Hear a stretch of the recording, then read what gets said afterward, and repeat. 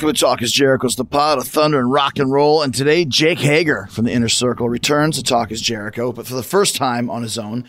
If you saw him on Dynamite last week and were wondering about his black eye and his bruised up face, that was thanks to his Bellator fight against Brandon Calton. Jake won, but he worked his ass off for that win in the octagon. He's going to give us a full rundown of the fight, the decision, and the training he did to get there. Jake's also talking about his time in WWE, why he loved working with John Cena, what he learned from Dutch Mantel, how he lost the world title to Rey Mysterio, and who came up with the name Jack Swagger. He'll all about the match he had with me in Vegas, how he beat me for the world title that night, and how and why Jake left the WWE in 2016. He's also sharing more details about signing with AEW and joining the Inner Circle. We're talking about his No People match against Jon Moxley, the We the People chant and why we killed it, and that ridiculous Jericho at this celebration for Le Champion in Chicago. Feels like it was about a year ago, which it was already. It's a great conversation with Jake. Some funny stories, but not the same kind of funny you get from the Winnipeggers every Thursday night. If you missed the live Idiot Olympics last week, you should watch it now on my Facebook page and YouTube channel. It was the biggest hit, the biggest rated show in the Winnipeggers' existence over the last 4 months. Medals were awarded after the final event of the night, but I won't spoil it for you. I won a few events. New episodes of the Winnipeggers are every Thursday night at 9 p.m. Eastern, so check that out tomorrow night. But right now, Jake Hager back on Talk is Jericho. So we're here with Jake Hager, and we have had a long history together. We've done Talk is Jericho before with the Inner Circle, but I wanted to do this with you one-on-one once you had your next fight.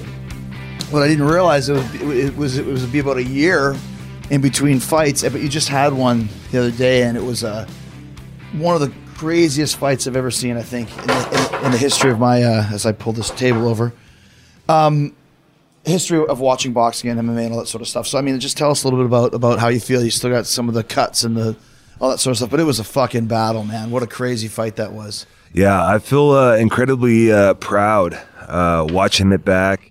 And to see the performance, I'm very happy of the technique I showed in there. As a new boxer, as a new fighter, you're constantly worried.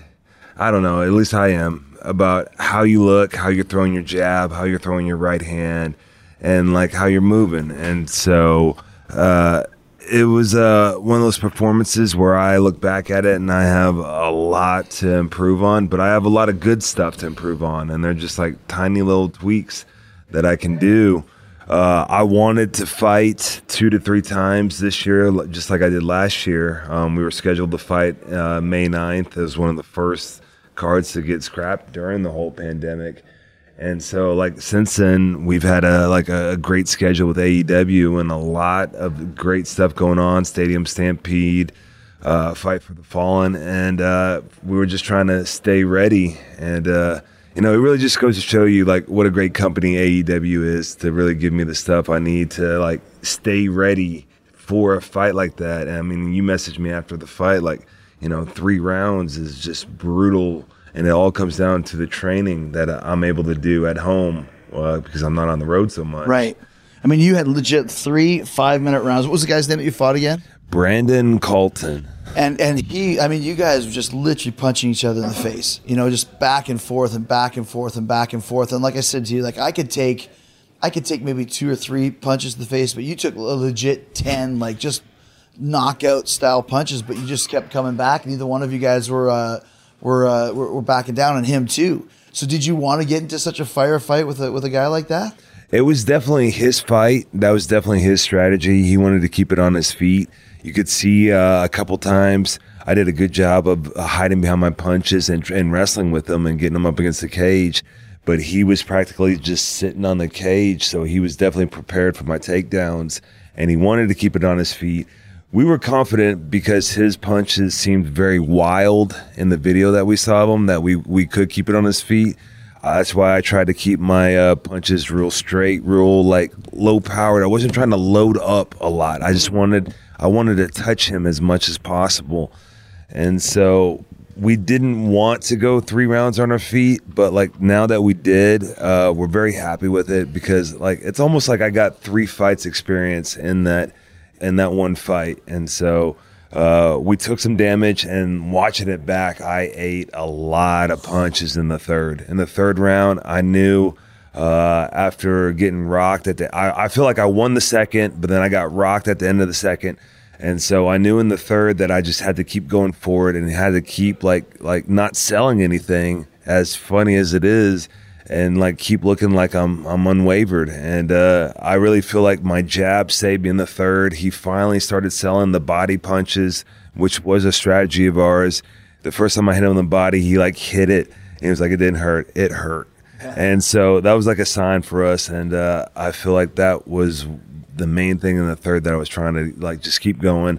And I ate a lot of punches because my whole thing was I'd be back away, and then I would come in and not be there when he would throw back.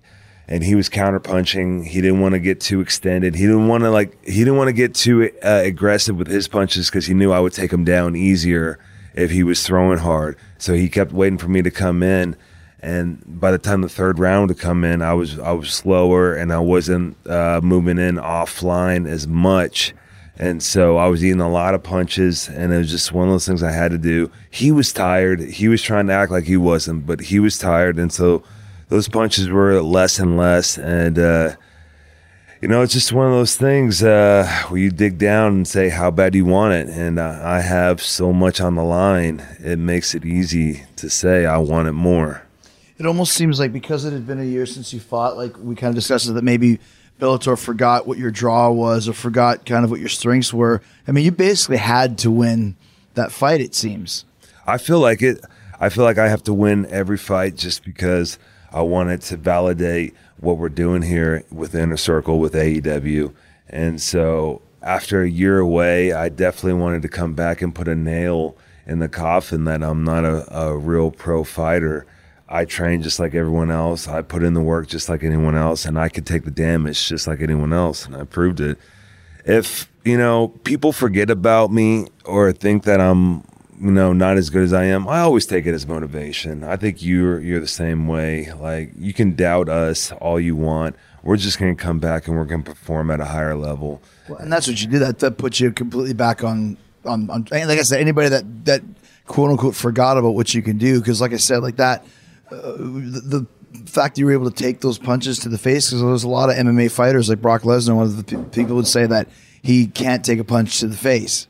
And, Tyson would always say everyone's got a plan until they take a punch to the face. And it's like, I think that would kind of up your value if they could see that, like, oh my gosh, this guy can really get out there and throw hands. Yeah, I really think it shows like who wants to be in there and who doesn't. At the end of the second round, that was my first time to be in the second round, and I kind of wanted to give my corner like a little heads up, like I'm good, I feel good. You can see it. There's pictures of me. I'm smiling at them in the round, just kind of like grinning at them through the mouthpiece, like, yeah, we're in this. Let's go get dirty.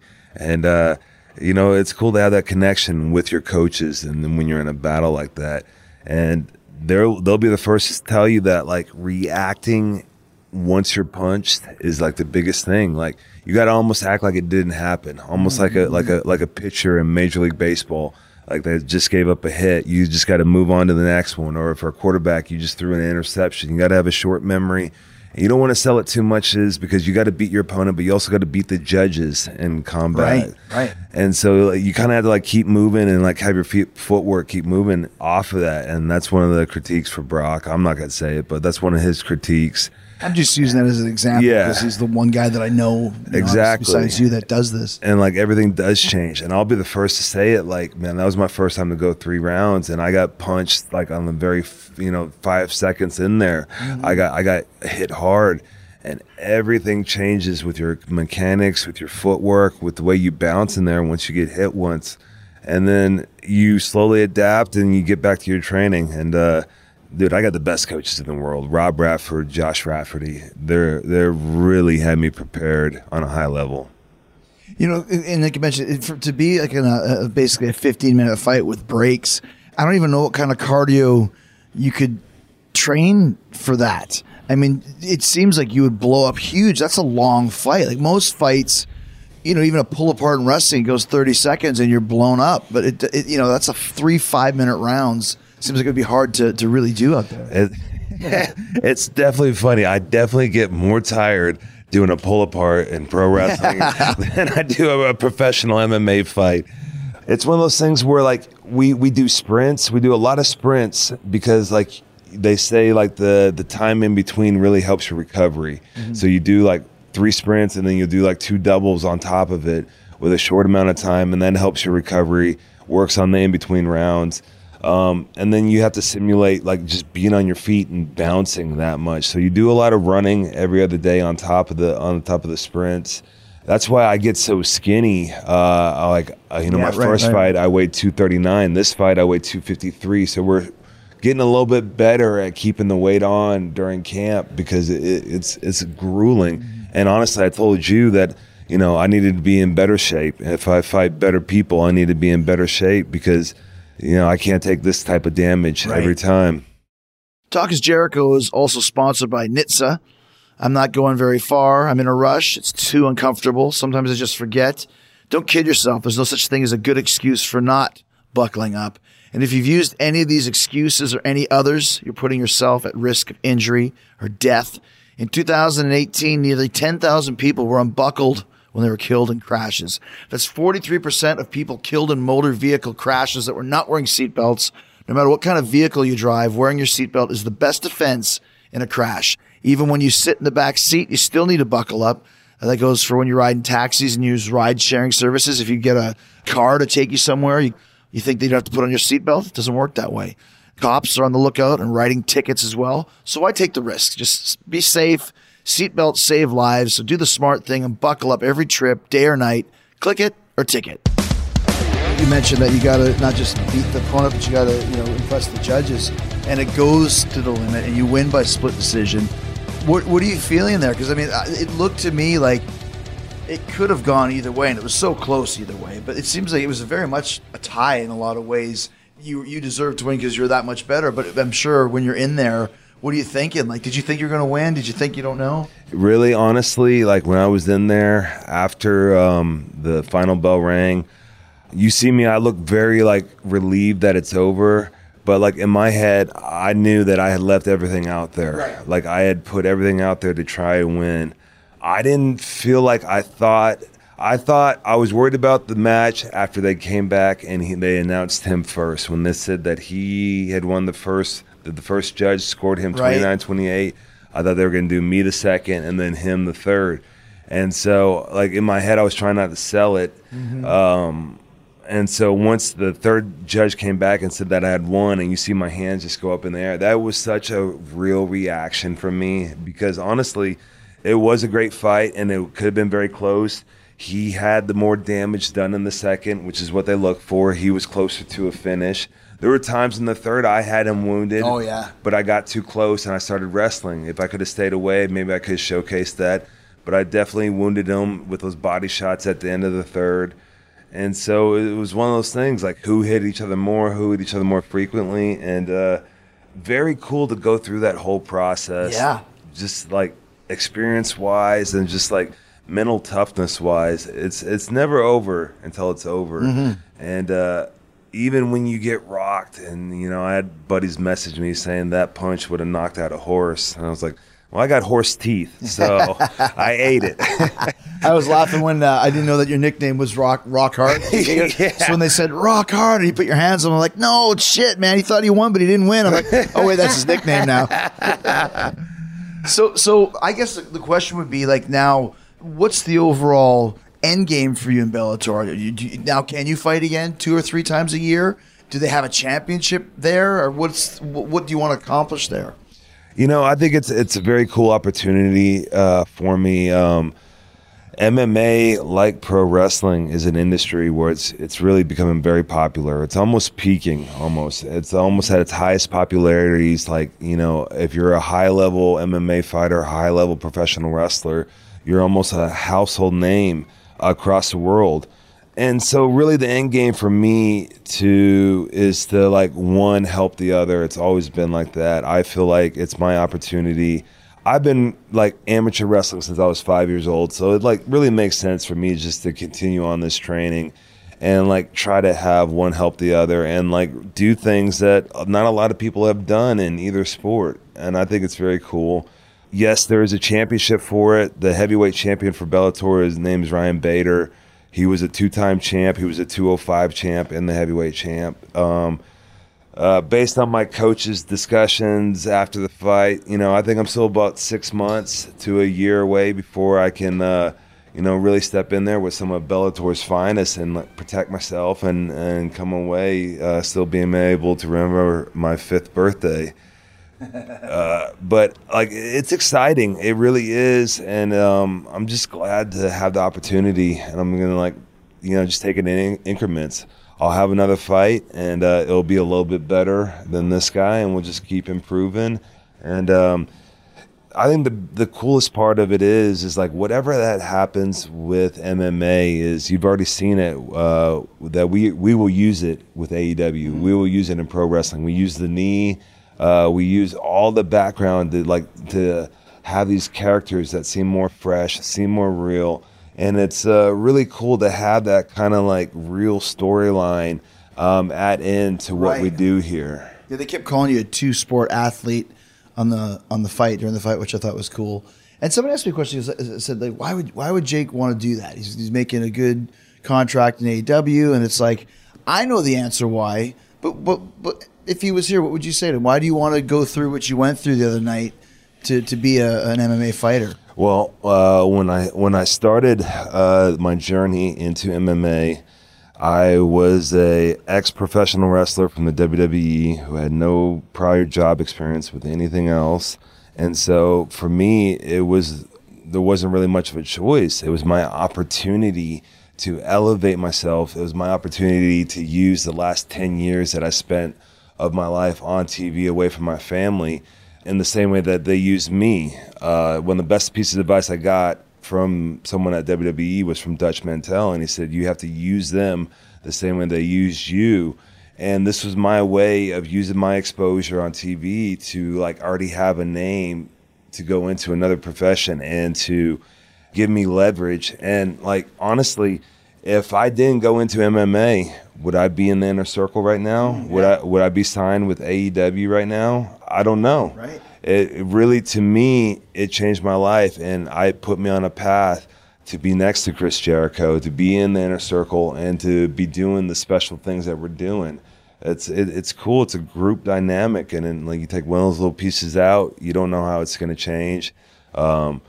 So I don't think I could have changed anything to get where I wanted. I think I needed every little bit of hard work and getting my butt kicked to have this success. I think at the time when we discussed having you come in, I think you were maybe 1-0, maybe 2-0, but it was very early on. But I was saying, like, you are right about that, because that gave you an extra shade. Yeah. What's different about Jack Swagger now? Before you were Jake Hager here. Well, now Jack Swagger is a legit MMA undefeated fighter. He's 1-0, but that's still 1-0. So I think that did give you an extra dimension of what you could sell yourself as. Yeah. I think with anybody, and like I look at all of us as like brands and entrepreneurs, like we have to have our little thing, and it was just a way for me to highlight my brand, a way for me to grow it. And it's really cool that now it's being highlighted so much, because you've been in the system where past companies would want to not highlight certain talent. They would want to keep their thumbs on them because they think they would have to pay them more, or whatever the reason was. Whereas, like, it just seems like where it makes sense if a talent gets bigger, then the whole company gets bigger. And so why put your thumb on anybody? And so it's so refreshing just to have the opportunity. So, like, for that fact alone, I'll do it because I can. Let's talk about WWE. You mentioned it a few times, and obviously that's where we met. And it's funny, too. I had Miro on a couple of weeks ago. It's not even a question. It's a statement. Like, how do you – it's like Lance Archer as well. How do you fuck up tall, good-looking, legit fighter who can work and can talk? And, like, how does that happen in WWE? Tell us about kind of your experience there and why you ended up leaving. Like, what was it that made you decide to get out of there? Yeah, it was a very eye-opening experience for me. I signed with the WWE when I was 24. I debuted on television when I was 26. So very great. Were you in the early FCW days? Yeah. Gotcha. I was the first Florida champion I was the longest Florida champion. Steve Curran, Dusty, Tom Pritchard were probably like one of my greatest coaches. I had the opportunity, though. I was at Deep South for 6 months. I was at OVW for 6 months under Al Snow and Danny Davis, and then they went to FCW. When I first debuted on television, I feel like I had a lot of the office behind me. Jim Ross, of course, Jerry Briscoe, big supporters of me, why I got signed there. And then just slowly as that went on, there's like just certain battles I feel like that went on that as a 26-year-old young professional, I didn't handle correctly. Definitely times where I can look at and said, hey, you need to stand up for yourself. And I didn't do it. And, those are things that you learn and you go throughout life and you hope like, I don't want to do that again. Honestly, I look back at my career very thankful, like very honestly, like, a lot of bullshit we had to put up with to do it. I'm thankful for the career because it led me to all these opportunities I have. So I won't look back and bitter because that just takes too much energy. Well, yeah, I agree. But like there just seems like there's certain people there that wanted to keep their thumbs on certain people, and then certain people were like always green lighted to like do whatever they wanted. But it's interesting to me though because and we can talk about this was the idea was. Right after WrestleMania, I can't remember which one it was, the one where I wrestled Edge, was that I would beat Edge at WrestleMania, and then he would beat me the next week on TV or whatever it was. But we showed up in Vegas, and Vince calls me in his office, and he says, I'm changing my mind. I want to put it on Jack Swagger. And I was like, that's cool. But my point was there was a point in there where Vince wanted you to be the champion. So, and you did beat me for the championship that night. So tell us about how you found out about that. That you were going to be the world champion. Did you have any inclination that was going to happen that day?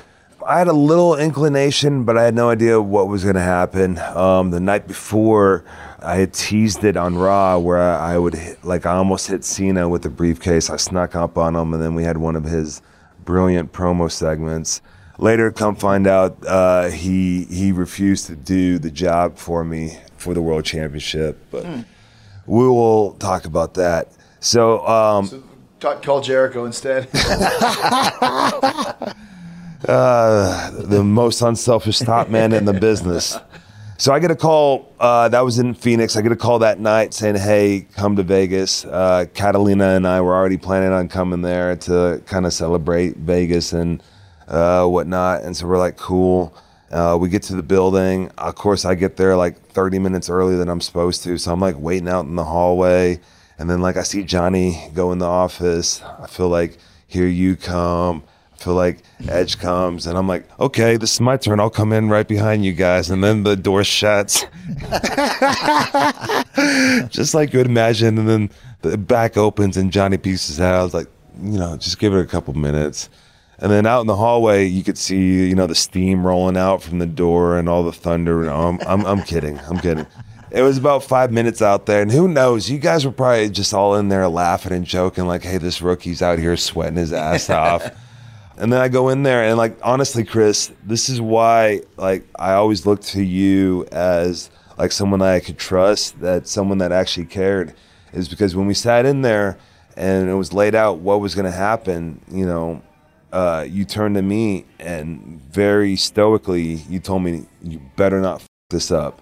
And you were dead serious, and you were very sincere with it. And it was one of those things that it always reminded me of my best wrestling coach. He would always yell at us. He would always kick our ass. And he was like, guys, if I'm not yelling at you, I don't care. Mm-hmm. And so immediately once you said that, I looked at you, I already looked at you very fondly. We were, friends and had a good relationship. But from that moment on, I looked up to you. And it was something cool that I knew that I could almost trust you and be like, hey, I'm not sure what to do, and I can come to you and we can make it right. And it was one of those moments in my career that I will always remember. Yeah, I remember it too, because and the reason why I said don't fuck it up was I remember thinking obviously, like I said, what's not to like as far as potential for this Jack Swagger guy. I was just saying it more from that old school mentality where it's kind of like, I got to be kind of mean to him before I put him over, just so he knows that how important this is and how serious it is. But yeah, that was not said out of maliciousness. It was said out of this is the big leagues now, man, you know. And I remember, I have a match with Edge? I had a promo and Edge speared me. Yeah. And then you came down with the briefcase. And then I hit Edge as he was doing his little glory walk away.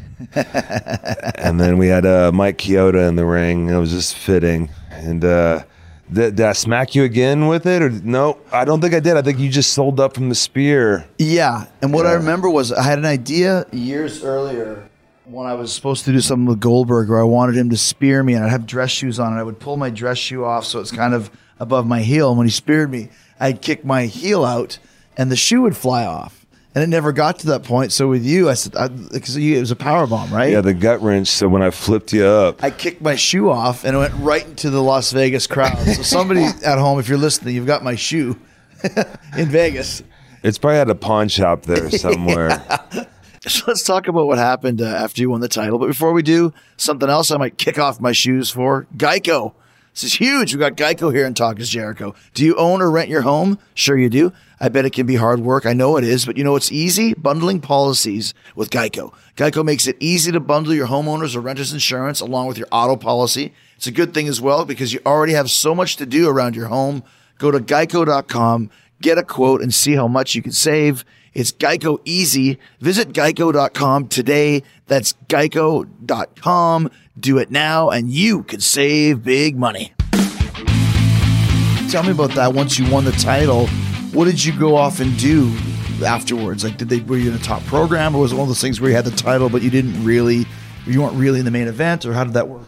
It was different. They had a couple ideas. Like, I know we went on tour, and me and Edge were doing triple threats overseas, and then like it was when that volcano erupted in Iceland, and we all got like kind of stranded over there. And then when we got back, it seemed like all the storylines changed. I first went with Big Show, I feel like, and then I went with Randy. And so I thought it was fine. I know looking back, I needed to do a lot more as champion. It's one of those things where it was a learning curve. Everyone, kind of seems that championship run as short. But to me, I look at it as one of those things. It's like my name is on the list with, some of the greatest. So you're not going to take that away from me. It's funny. I remember I was talking about the Europe tour because that was when I was going through we did the 3 ways and they were good. But was it the one night like in Germany or something where people just want to see the dancing? Do not want to see the slamming and the running and the wrestling. Just show me the dancing, because I remember they're just super quiet. Like maybe it's Switzerland or something like that. Why aren't they dancing?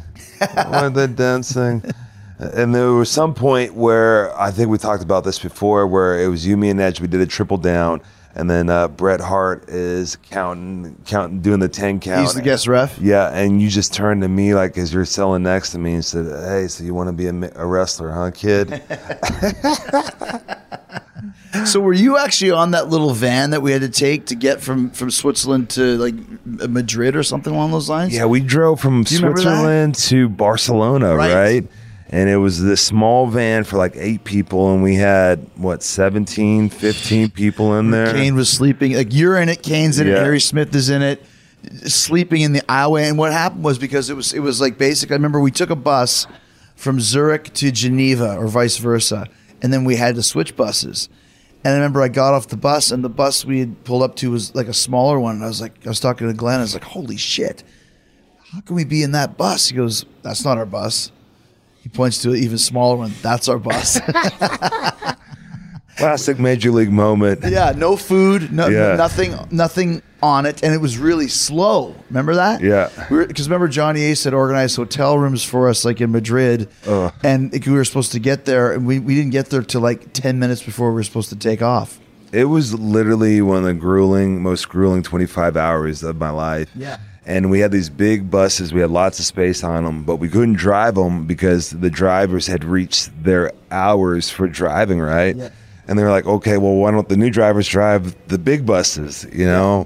And it was just like one of those things where I remember when we got to Barcelona and we finally got to board, they chartered a whole plane for us to get back in time for Monday Night Raw.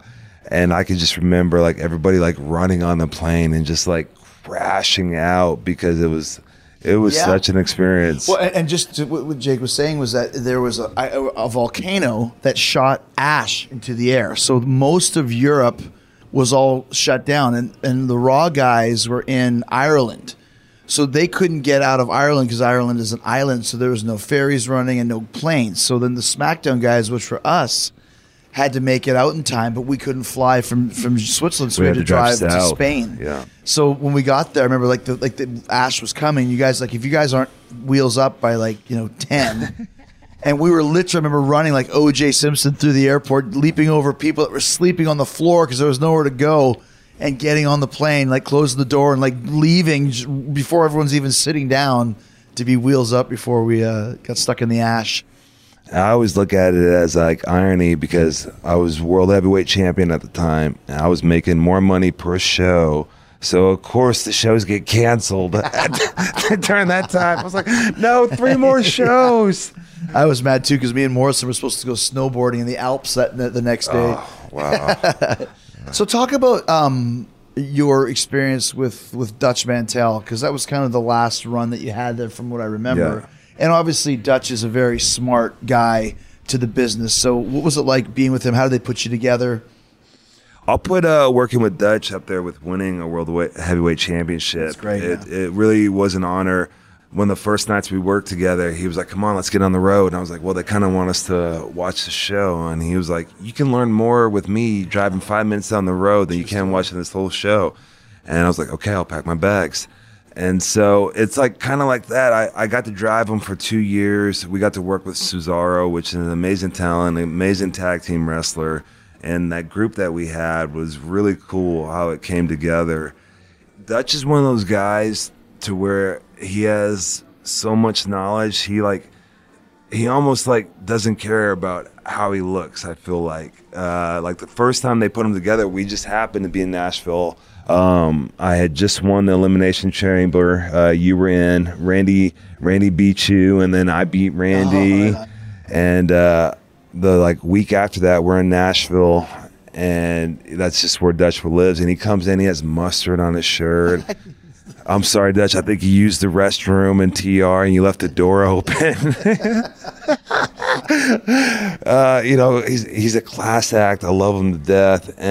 But it was one of those things. We had a little video promo, and no one told him to say it.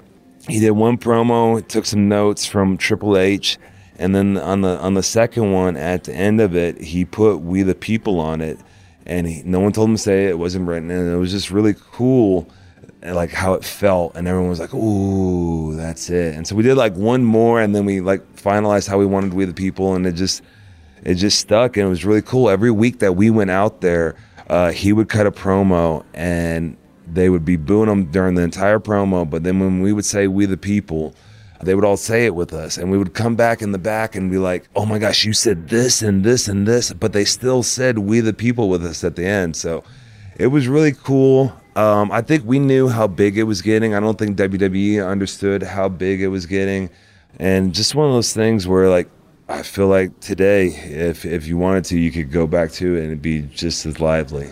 What did "We the People" mean? What was the gimmick that you guys had? So at first, it started off as a heel storyline, and of course, WWE, there was a lot of facets to it, but they just went with the immigration storyline on it, and it was pretty much kind of like a libertarian political thing that was very topical at the time about immigration. And shortly thereafter, our president started talking about building a wall. He was actually at that WrestleMania where I wrestled Alberto. He was front row for it. And so who knows, maybe he took some policies from Dutch Mantel. And so it started off as a political thing, and then it kind of ran with it. But really the cool thing with it was it was taken over by the audience. The wrestling fans around the world really took it from a political thing and made it something. It was like the audience. If you were there that day and you got to say "We the People" with them, it was theirs. It was no longer ours. We were just kind of a part of it. And that's, to me, is what the best part of pro wrestling is something organic, something like that just kind of gets over, and then the audience takes it, and it really shows how big of a part they are in our live events. Was it just you and Dutch, or was there some other people in the group too? It started off me and Dutch, and we're doing the singles run. I severed my tendon in a TLC match with Alberto, and then I took some time off. And then when we came back, they put Cesaro with us to go into the tag match, and then we went to New Orleans and we wrestled for the tag titles. I think that was in 2014, the year after I wrestled Alberto. So, gotcha. Yeah. Did you guys win the titles, you and Cesaro? We never won the titles. It came down to us and the Usos in a 4-way battle, and they won. But it was a very cool moment. I think it was one of the highlights of We the People is like it came down. It was a 4-way tag match. The Usos stood opposite from us after eliminating the other team, and they did their battle cry, Us, oh. And then me and Cesaro looked at each other, and I swear the entire audience in New Orleans said We the People, and it was loud. Great. I'm very proud of it. Like that was actually my idea for the match, and it worked out. I love the T-shirts that you guys have with just a big hand, with an arm, kind of a chalk outline. Yeah. And I remember that's what my son, he barely watches wrestling. He saw that shirt and he's like, "That's the worst shirt I've ever seen." I said, "Go tell him. He's right over there. Go tell him that." He said, "No way, Dad." I think your son is my harshest critic. Yeah, I saw you the other night too, right? Yeah. Let's talk about your departure from WWE, how that all went down. And we'll do that after I tell you why I'm excited about this Friday, November 13th. It's definitely a lucky Friday. And are you ready for it? You better be, because Power Up, the new album by AC/DC, arrives this Friday, November 13th. I'm super excited about that. Angus Young, Brian Johnson, Cliff Williams, Phil Rudd, Stevie Young, of course, replacing the late, great Malcolm. The lineup you know and love. It's back, delivering 12 guitars, shredding anthems, including Shot in the Dark, Realize, and Demon Fire. Demon Fire is a killer tune, man. It's the album all of us fans have been waiting for, and it's available to own on CD and vinyl this Friday. Plus, there's a one-of-a-kind deluxe edition featuring an interactive package that lights up with a flashing neon AC/DC logo and a built-in speaker that plays the opening riff of Shot in the Dark. Comes with an exclusive 20-page booklet including photos and behind-the-scenes content. The deluxe edition is the ultimate fan package, so pre-order your copy today on acdc.com or wherever you purchase your favorite rock music. This is just what 2020 needs, the return of AC/DC. Woo! So what kind of led to, because I remember we worked, they did a show in Toronto that was kind of like a network pay-per-view. And I remember this because Triple H worked with Ambrose. I can't remember exactly, remember he just beat him for no apparent reason, typical. But I remember you and I worked each other, and it was like a last-minute thing. It was somebody was subbed in or somebody was, remember that? Yeah. And it was like, it was only probably 2017 or 16 or something like that. Mm-hmm. Typical hard-hitting, fun match. But then shortly after that, I think you left the company, or where did you get let go, or how did that all go down? So in 2017, the company had an option in my contract where they only had the option to pick it up and pay me at the same price as the previous. Like I was finishing up my second 5-year contract with them, and so I was a little fed up. And so I finally grew some balls and stood up for myself and said, no, we're going to renegotiate now. And so this was like December of 16. And then by February of 17, I finally got some straight answers out of them. That's just how it works. And what they offered me was just ridiculous. It was, it was insulting. And like, I knew that's where I stood with them. Yeah. And so it was kind of not as insulting as it was like, okay, this is clear to me.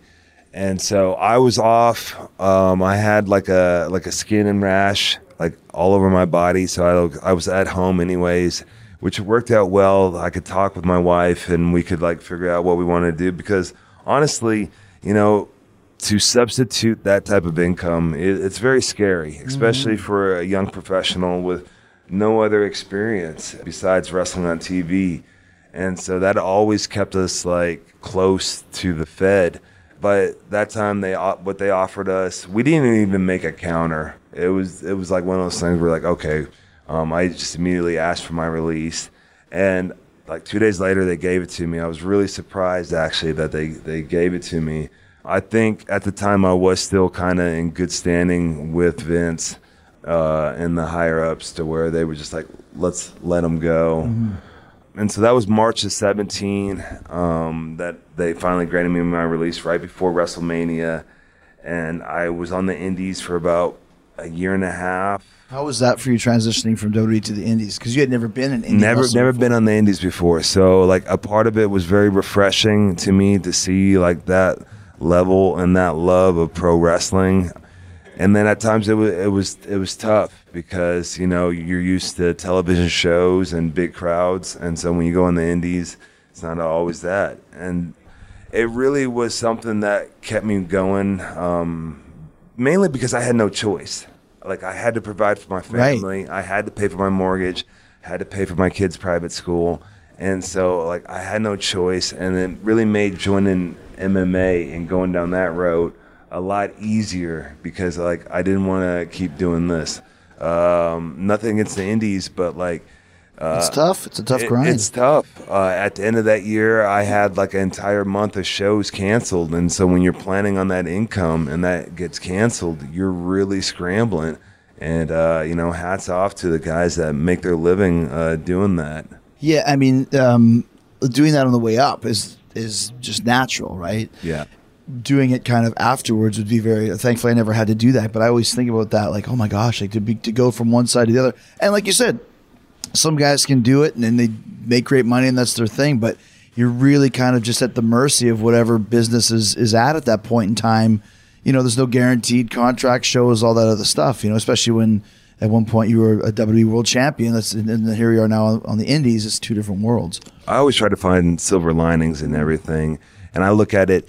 From my wrestling journey, I was very fortunate to go right into the biggest company in the world. Right. Like I didn't have to go to the independents.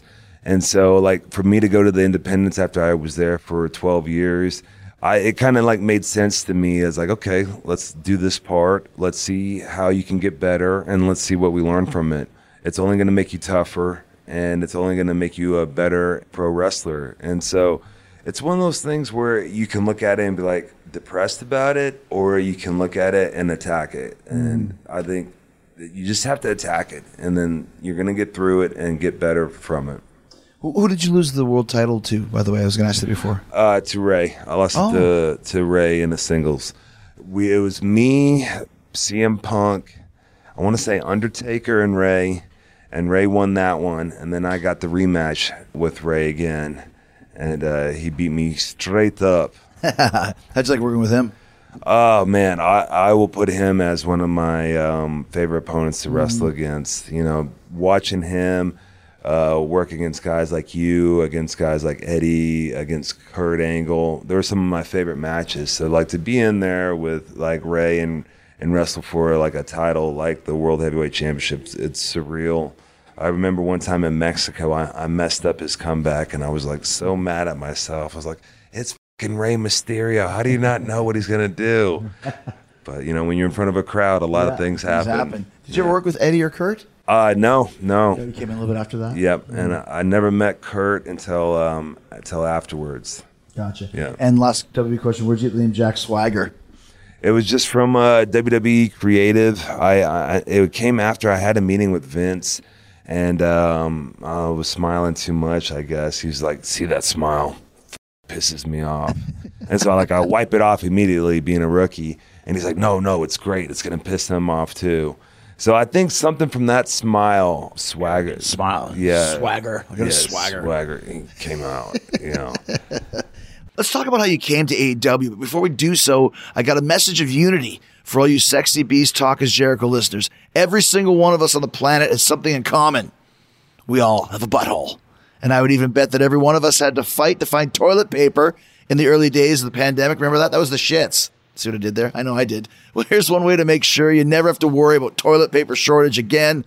HelloTushy.com/Jericho. The Hello Tushy modern bidet attachment is here to democratize the blessings bestowed by bidets and offer clean buttholes to everyone. See, I told you I had a message of unity, something we can all agree on because we all have it in common. So Hello Tushy attaches to your existing toilet. It doesn't need electricity or any additional plumbing. I attached mine myself. It's that easy. I'm not a handyman by any stretch of the imagination.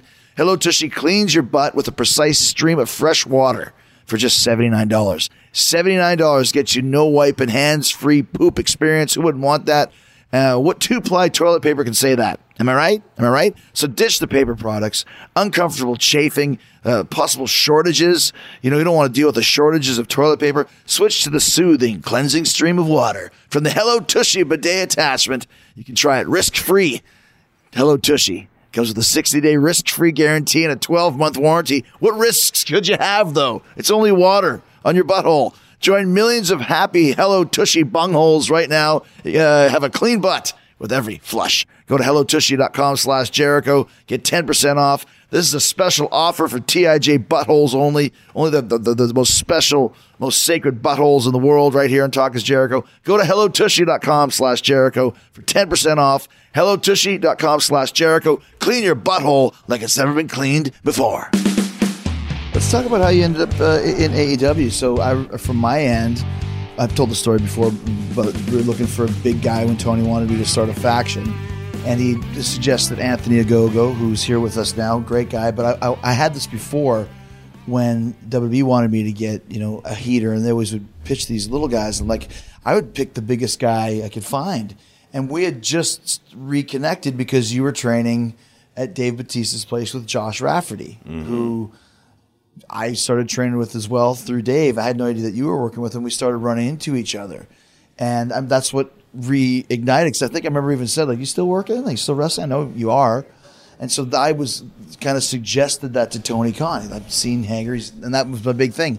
He's undefeated MMA now. It's a completely different guy, right? Yeah. So how did it go from your side of things? Very cool. I mean, honestly, I think anybody in the pro wrestling world around 2018 and thereon was really starting to get the vibe that AEW was going to be a thing. I mean, everyone was seeing what you and Kenny were doing with New Japan, and it was only a matter of time. I forget when that actual announcement was for AEW, but that was always the goal for me, is to use MMA to make me a better pro wrestler. And what's better than going to the brand new hot promotion?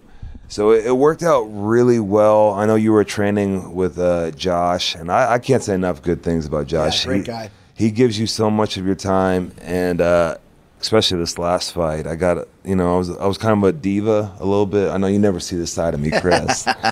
But he really, really puts up with me and really gets me through it and talks me down, man, when I'm all worked up about practice or whatever. And it was one of those things where Josh is a big wrestling fan, and he understood very well what we were trying to do. So it kind of just happened. And then, man, I still can remember that time. I think it was right after the first fight. We went in there and we sat there and talked. And I had reached out to Cody. I mean, I think everybody in the world was reaching out to Cody at the time to do it. And you're like, okay, cool. We knew that we were kind of on the same page. Me and you? Yeah, gotcha. Yeah. Just okay, it is what it is. Maybe it can work out. And for me, I reached out again, and I was still not getting anything. And this was about May. So from Tony, right? Yeah, this was double or nothing time. And so I'm not getting anything. And I think I told you that. And so you reached out, and he was like, yeah, hey man, he said hey, check back in a couple weeks. And I don't know what changed, but then you came back an hour later, and you're like, no man, this is it. They want to go with you. I think I was kind of coaching you on what to say or something like that too. I think what changed was that the inner circle became a thing. Okay. And that must have been something, because I remember it took him a long time. This is we're talking about Tony Khan. It took him a long time to get back to you. And I kept kind of subtly nudging him, and he was like, oh, yeah. He was like, yeah, sure. Yeah. But something switched, and maybe that was it. Maybe you decided you were the right man for the job. You set us up, and I know we had a great phone call with him, and I got off the phone, and I was like, holy cow, this is a billionaire. This is the owner of the company. He was so casual and easy to talk to that you could really feel comfortable telling him, hey, man, I'm really insecure about whatever, type deal. It was one of those types of conversations, and hopefully, I like to say my winning personality, along with the endorsement for the inner circle, helped. But dude, it was so cool how it happened, and immediately, everybody just kind of started getting to know each other and really vibing, and kind of hey, you bring to this table, but I bring this to the table, and of course, I feel like you do a great job of seeing the bigger picture and like, that's all great. Let's do it this way and make it even better. Yeah, I remember that first night, and I want to hear your memories of it. But it was kind of the debut of it was the first show, so it was the debut of AEW, and we had a 6-man, me and Santana Ortiz. So I didn't really know, just had met them. But the idea was that you came out at the end as like a surprise and just kicked the shit out of everybody. And I remember thinking, like, people really they really were into it. They were super popping for you and excited about it, and you did what we asked, just killed them all, and the Bucks and Kenny, I think it was, sold for you really well. And what was it like for you that night? Man, you know, I look back at this year with AEW like as the greatest year in my career, pro wrestling wise. Moments like that were really cool. 14,000 people, the debut episode. I was nervous as shit, and I had the easiest thing to do. All I had to do was run out to the ring without tripping, and then slide in the ring and you know, do a couple things. And man, like, you look back at some of the uncut footage that they have from that, it's so cool, and the crowd was going so crazy. I think, like, you had to know that we were onto something that right off night. the bat. Yeah. And then it was so cool that night because we talked about We the People. They all started chanting We the People. That was the second night, wasn't it? When I introduced everybody. Well, the first night too, they were chanting it, and then the second night is when you completely cut it off, and they haven't said it since. That's a great point. Yeah, you know, it's a bad idea from bad creative. Let's move on or something. You know, what Chris Jericho says goes, pretty much, and. It's just cool because, like, we are different characters with AEW, so let's be different. Yeah, and that's what I wanted people to understand, because once in a while will chant Y2J. I'm like I understand you're being appreciative, but it's pissing me off because that's a character that's 20 years old, and it's also, if you're an AEW fan, so it's kind of demeaning to our product if you're saying something that was made famous in WWE, and that's why with the We the People thing, I'm like, I want this shut off now. I don't want them seeing Jack Swagger. I want them to see this brand new guy, which now, a year in, Jack Swagger's a memory, as is Dean Ambrose, as is, you know, a lot of those types of characters, but it was Jake Hager is the guy. So that's what we need to make people realize and remember. This is a whole new dude here. You know what I mean? Yeah. Very cool too. And again, one of the beauties of pro wrestling, of how we can suspend disbelief, and we can, if you do it correctly and with a good storyline, you can just move on to the next one, and people are okay with it. And I completely understand what you're saying about chanting Y2J. Like, don't chant Y2J, chant Demo God, because what we're doing here is, we've created something different, you know? So one of my favorite highlights from AEW this year was you versus John Moxley. I want to talk about that. But first, a quick word about the Zebra. It's been reported that Americans are overpaying on car insurance by over $21 billion. That's right, I said billion with a B. But I know that searching for a better deal on car insurance can take hours. Who's got the time to spend doing that? And then if you do spend all that time searching, it only results in nothing but spam calls, blowing up your phone.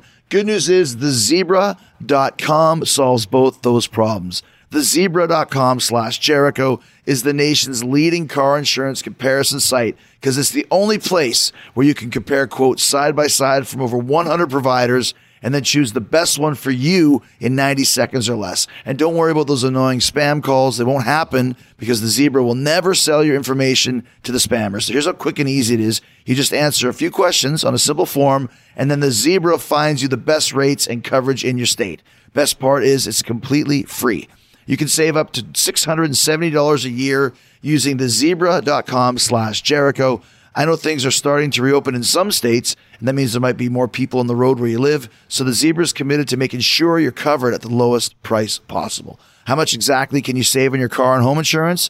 Go to thezebra.com/Jericho and find out for sure. Start saving today at thezebra.com/Jericho. That's THEZEBRA.com/Jericho.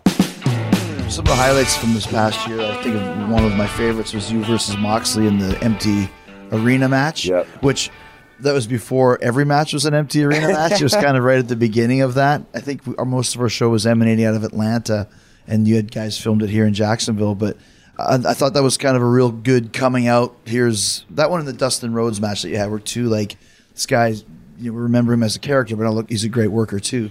Yeah, those were definitely, especially the match with Mox. Definitely one of those matches you were glad to get in there and get the dust knocked off and prove that, you still got it. And, you could talk all the trash you want about 2020. It's been a crazy year, but I got to wrestle for the AEW championship on my birthday in 2020. So, that was always, super cool to me. I think those two matches were just the beginning. We're definitely become hard-hitting, and I'm still trying to figure out ways to incorporate the MMA into pro wrestling and make it entertaining. Mox, that guy just wants to be punched in the face. So he's like, give me more. Yeah. No, he's become like you, and like I said, he's become a completely different character here, and it's cool to see because I feel it's the real guys getting a chance just to be who you are. Yeah. Think about all the stuff that you've been involved in this year. Every night you're doing something. Sometimes it's matches. Sometimes it's comedy, building stories.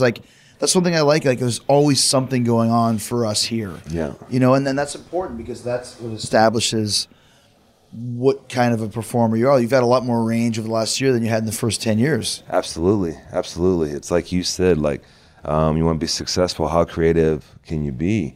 And you definitely have to be open-minded in pro wrestling, and everybody wants to be out there and be the big, tough guy that talks the best trash, but a lot of the times that's not the most entertaining, and you can still be very intimidating and be very imposing, but you don't have to be that traditional tough guy that meme mugs everybody. I really enjoy the variety that we do here, and some of my favorite matches and just favorite parts. One of my favorite parts was after the Stadium Stampede, and we did that promo where we had all the shirts for the celebration. That's a very real thing that happens in real life, and we made it and we brought it here. And I just remember your face at the end of that. You just sold it down. Ortiz yelling because he can't hear. It was just really cool how we just had this great match, never been done before, and then we can come together and still be self-deprecating and make these. You came out with a poem, and that's another thing too. I want to point out that was your idea to bring a poem. You wrote it. No one approved it. I think you read it once. I didn't even remember what you were going to say. You showed that creativity in doing that, and it was great. Well, and it was one of the differences that you get here. All I had to do was text you and hey, what do you think about this being my gift to the inner circle? And you were like, yeah, great. And so instead of spending all the time trying to get it approved, I got to spend time writing it and actually making it better. And so you get resources here to make stuff better. Right. And it's so refreshing. Yeah. And a lot of us are not used to that. Mm-hmm. Yeah. I really love to, just as we start to wind down here, the way that you looked, and also too the way that Kenny and Hangman made you look in the Stadium Stampede. That was one of the highlights, the bar fight. And I was fortunate to actually watch it, and be there kind of behind the scenes. And that was just such a great piece of work. It rivals any fight scene that you'd see, not just in wrestling, but in a movie. Man, thank you for that. And I remember you coming in, we really did that with one take. Each part was broken down, but we did it with one take. And it was really cool. We came in and you would come in man, that was intense. So it would give us that added reaffirmation that we were onto something. Really impressed with Hangman's athleticism, feeling him in there, the way he was flipping off the tables and flipping off the bars. It was scaring me to death. But it just came across that's one of the things you have to love about pro wrestling. I keep saying that instead of just doing a fight, he's a cowboy, I'm a big bruiser. Why not sit down at the bar first and try to have that traditional movie scene and make it, a little bit better? And it's just having that opportunity, having that freedom to add that in there really makes the Stadium Stampede that much better. And could not be more proud of it. That's definitely far and away the highlight of my year. Put a bunch of, was it baby oil or some kind of grease on the bar top so that he would slide, and he still didn't slide, so he just grabbed and said, F it. I mean, and then you look at the stuff on the field with Sammy doing the 100 yards of the Northern Lights. you hitting the mascot with the elbow and like almost falling into the goalpost, and then Aubrey and you going into the tent. Like, just the little things were done so well with that. It's really cool. And I don't want to just sit here and toot our own horns the whole time, but very proud of that match. Yeah, I'm very proud of all the stuff we've done. Like I said, it's been a great year with just, like you said, being creative. But I like the look of us as Inner Circle. I like the stuff that we bring to the table, the mix of guys. Now we're starting, this whole thing with what we're going to do with MJF, and that brings some extra elements to it. So it's just been a lot of fun to like not have to worry. And once again, like you said, not bagging on WWE, but they'll put a team together and they last for 2 weeks or a month or whatever, and then suddenly somebody turns on the other guy or what.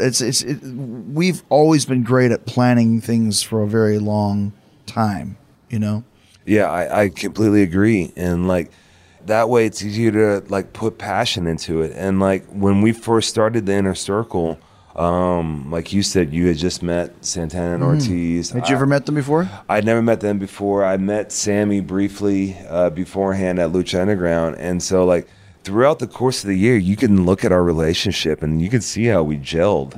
We have really like come together. Like we're close friends. Yeah, friends, yeah. Yeah, like that we can talk about our families with. And that's one of the best parts about not having to rush it.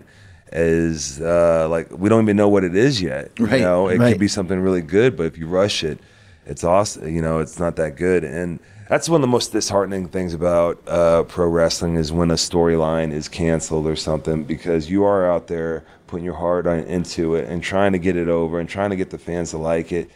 And then a lot of times with the WWE, you don't even get a real reason of why it ended. And it's hard to go to work like that. Well, like I say, it's hard to paint a picture of something if you don't know what the picture is. Paint a picture of a horse. Yeah. Okay, then you can make the horse green and blue, and you can make the horse eat grass or make the horse flying on a plane. But at least you know what you're supposed to be getting at. Yeah. And that never really happened before. So, last couple questions. What's your favorite match that you've ever had? Anything with Chris Jericho. It's funny. Christian gets really mad at me if I don't say that he's my favorite opponent. So Christian is my favorite opponent, but mainly because he would sing. What was that Canadian singer? He just passed away. Battle of the old Fitzgerald. Gordon Lightfoot. Yes. He would sing Gordon Lightfoot to me in the ring. Someday they're gonna be some. Yeah. Did you work with him a lot as a babyface and he was a heel, or vice versa? Yeah, I was the heel and he was the baby face. ECW, and then a little bit with SmackDown. I was very fortunate when I got to ECW. I was just brand new on debut, and I remember Dean Malenko like pulling me aside and like, "Hey, you got to do better of like protecting yourself." And like I still didn't even know what that meant. And so I was lucky. I got to work with Matt Hardy, got to work with Fit Finley, and I got to work with Christian a lot there in ECW, who were like unselfish guys that like knew how to do it and how to help me protect myself before I did. And that's meaning make sure you're not bumping every 5 seconds for every move in the book and that sort of a thing. Yeah, right? Make sure someone's not gorilla pressing you for no reason. Right. Yeah. Last question. Tell us about the GOAT at the celebration for Le Champion in Chicago. Man, so many good memories from that. First of all, I love that, I was the one that got to give you the Jericho. The Jericho. The Jericho. Yeah, everyone was giving me presents because I just won the title or whatever it was. And so they had this little makeshift pin set up backstage. And this goat was a star. It was kind of used to the sounds, but like once the people started filling in, it got very shaky because of the crowd and everything. So I'm sitting there with a bucket of carrots. I'm literally a bucket of carrots, and like you're walking through the curtain, and I'm just like shoveling carrots in this thing's mouth to this very nice goat's mouth. It's like treats? Yeah, as treats, like trying to keep it calm and just try to keep it still. And it's kind of like walking around a little bit, but then I would give it to it. And so then I was like, I'm not going to be able to like walk this thing out. It's just going to see me tugging it out and it's going to look horrible. So I got the great idea. I was like, I'm just going to man up. I'm just going to bear hug this thing. And because like I know you guys were waiting on me to come out, it was hard to hear, but at the same time I'm like looking at the goat, and then by the time it was time, we were already like 10 seconds behind. I just had to grab the goat and just pick it up and walk out with it. And you know me, I'm always great with timing anyway, so I had to deliver my line the best I could. I remember where the line was. It was just something about Chris Jericho. It's Jericho. His name is Chris Jericho. I remember we were waiting for you, and that poor thing. I think the idea was, you know, like WC Fields said, never work with animals and children. He was supposed to walk across the whole arena, but I think he got about 4 steps, and then I think you basically just had to leave him there and come in the ring. Yeah. Right? Yeah, I really did. It was shaking, even though like the trainer was right there with it, and the trainer was actually holding the leash. It just wouldn't go any farther, and I thought it was gonna give me the old Billy Goat gruff head. You know, what if it would have headbutted my butt or something, ripped my pants, or took a bite out of my pants or something? Just sitting there chewing on it like garbage. Well, dude, it's great to have you here in the inner circle. I'm excited for all the stuff we're gonna do, and to see you beat the shit out of some more guys in Bellator as well. Oh yeah, thanks for having me, guys. All right.